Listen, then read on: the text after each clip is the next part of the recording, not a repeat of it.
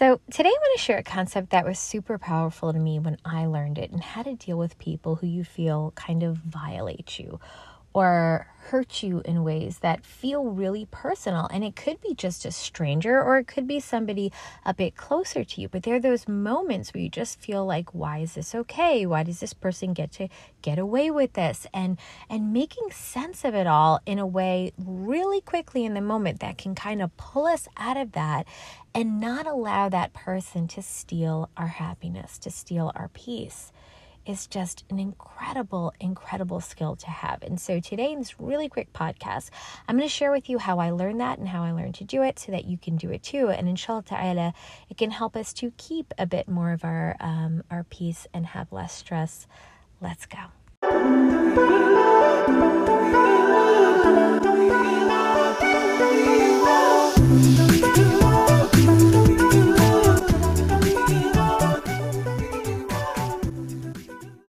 Hello, assalamu alaikum. Welcome back to the Mindful Muslimah Speaks podcast. I'm your host, Mindful Muslimah, coming to you twice a week on topics related to things that Muslim women deal with: love, marriage, parenting, life hacks, life balance, all that good stuff. Learning how to live in a modern world without compromising our Islamic identity. So in the past couple of weeks, I've had a ton of DMs from women on different requests.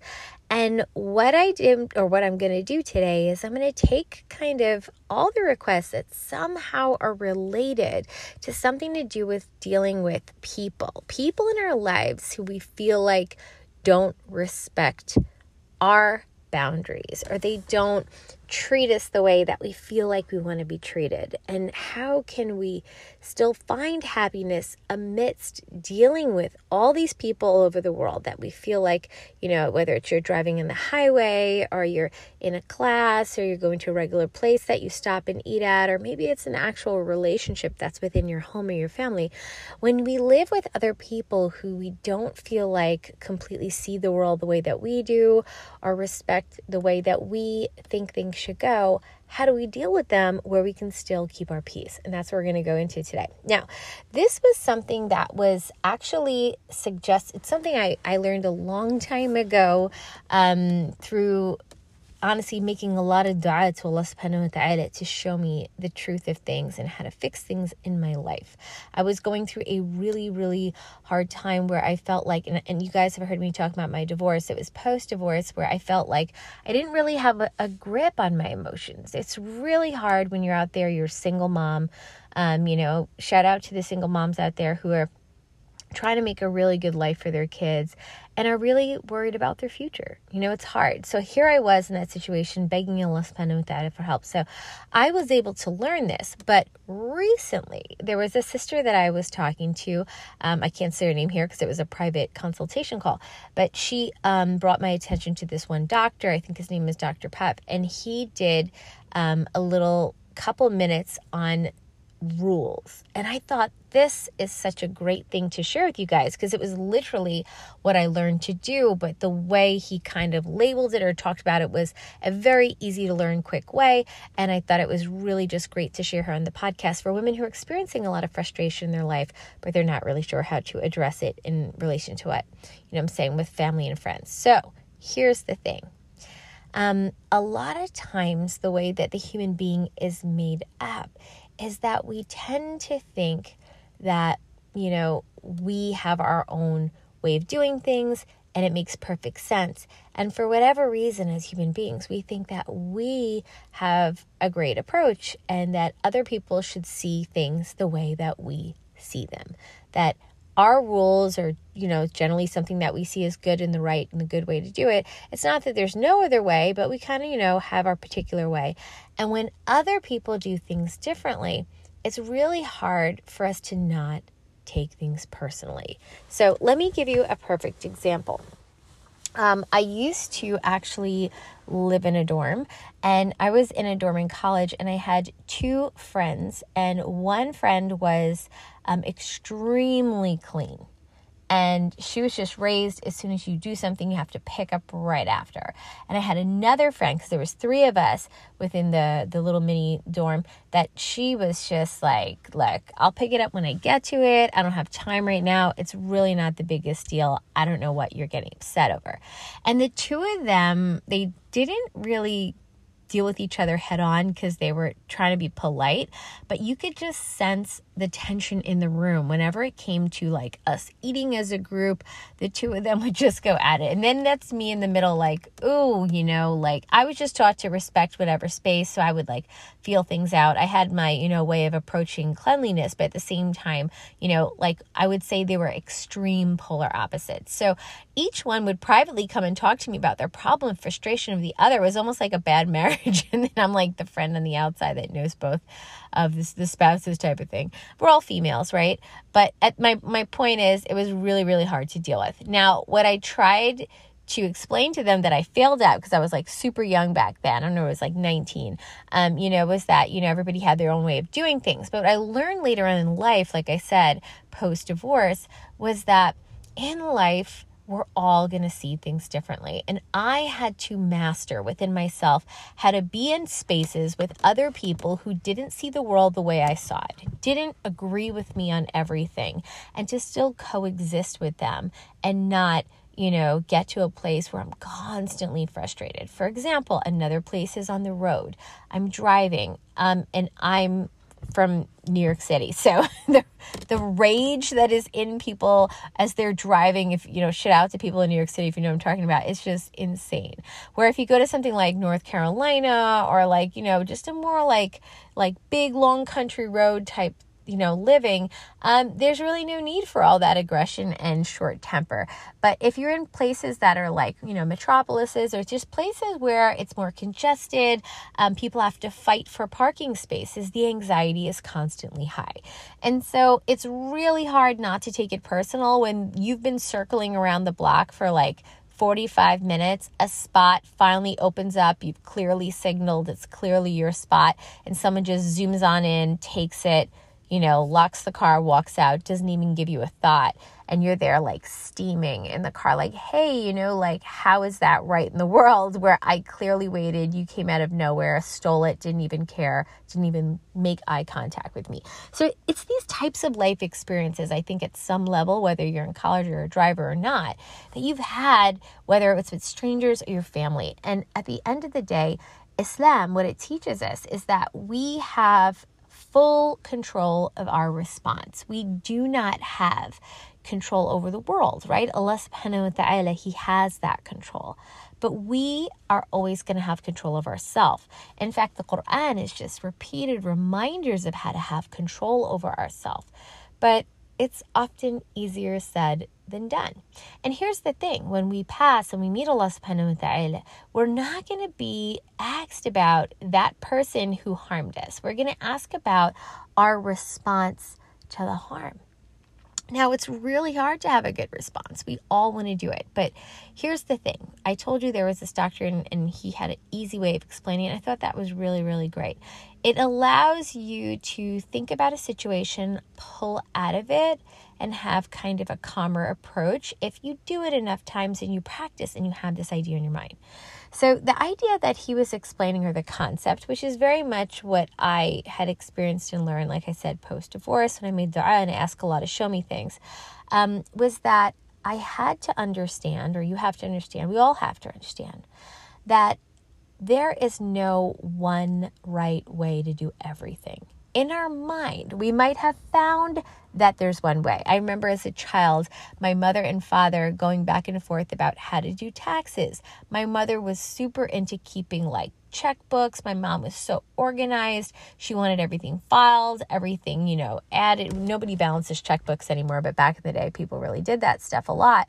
And my father was just like, let's just write down the basics and keep it moving. And my mom was so frustrated that he was incompetent. And my father was so frustrated that my mother was over the top and extreme. So both of them in their own right would say like, hey, the other person seems crazy, or the other person seems like so inconsiderate to seeing my way as being the good way. But the truth is, People just have different ways of doing things. Now, I have spent my life traveling the world. And as many of you heard in my podcast, and I recently just came back from overseas, like literally 2 days ago.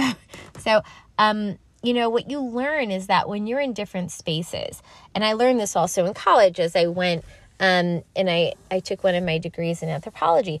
When you learn that there's not one way of doing things, that your way is not always the right way, not only does it not make you have ego, like kibr, right? We talk in Islam about like even having a mustard seed of kibr, of ego, and this way of my way is the right way and I'm the best and all that type of stuff. We don't think we're that way, but unconsciously there's a lot of that happens. Then, it just allows you to really be more compassionate with other people. The Prophet, peace be upon him, you have to understand, he dealt with so many kinds of people, right? He has the ignorant Bedouin who's going to come in and just never, had to do things anyway. He's very rough. He's very all about this rough, harsh environment. So his temperament is more rough, and he would come up to the Prophet rough. And then you'll have somebody else who is from a softer approach, and he had to really feel people out and respond as he did. But one thing that is kind of the universal that I'm explaining here is that there are rules in the world, and rules are good. Rules help us. But also, rules help us in terms of respecting one another, as long as we can see that there are different sets of rules. So, for example, one way to not get frustrated when someone comes in and steals your parking spot is by pausing in that moment. Let me just get really specific here in how you can manage it. Pausing in that moment and going, okay, in my world, what makes sense is that person, right, should have not done that to me. They should have seen that I was waiting, and they should have, even if they had taken the spot accidentally, acknowledged it, maybe came out, said, sorry, I'll move. In my world, that is the rule. That is the way you manage that type of situation.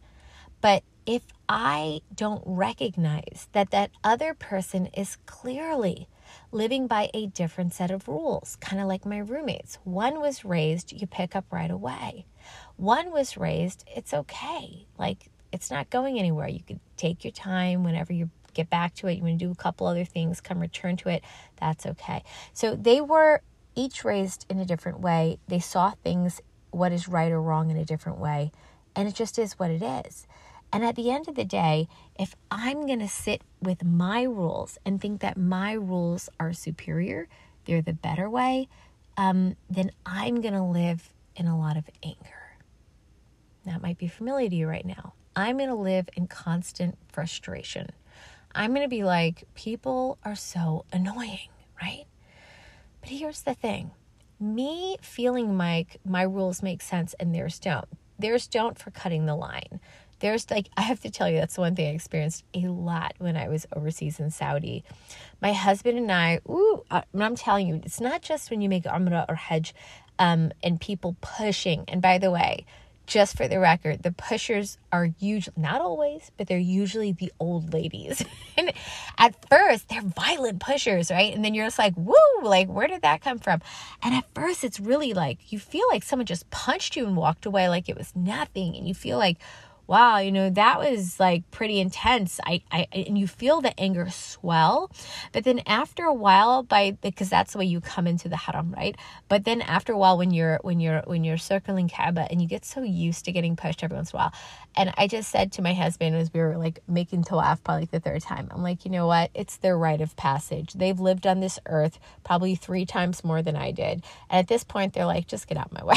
So I was like, we came to a point where we just laughed about it. We were just like, may Allah bless them. They're too tough, Alhamdulillah. Or I could have fumed, right? I could have been like, who do they think they are? And I could have lost the rahmah, the barakah of the situation, of the umrah I was trying to make. You get me? So what was the difference was my response. I said, you know what? And it's hard because you're coming in a place from people all over the world. We did not live the same way. Maybe in their world, it's okay to like push past someone and no one ever raised them any different. It doesn't mean it's personal. Like they weren't, see, that's the problem, right? We take it so personal. She shouldn't have done that. She did it on purpose. Do we know that? You see, the Prophet, peace be upon him, taught us to make 70 excuses. It goes in perfect line with what I'm saying, with giving the other person the benefit of the doubt. And that's what Islam calls us to do. But we're like, no, they did it on purpose. Well, here's the way to stop that reaction. Stop making it personal. Just because you had the thought that it was personal doesn't mean it was. No, you don't know. I know this person. Okay, let's pretend even you know them. Even they did it. Even it was on purpose. That's their set of rules. In their world, they can get away with that.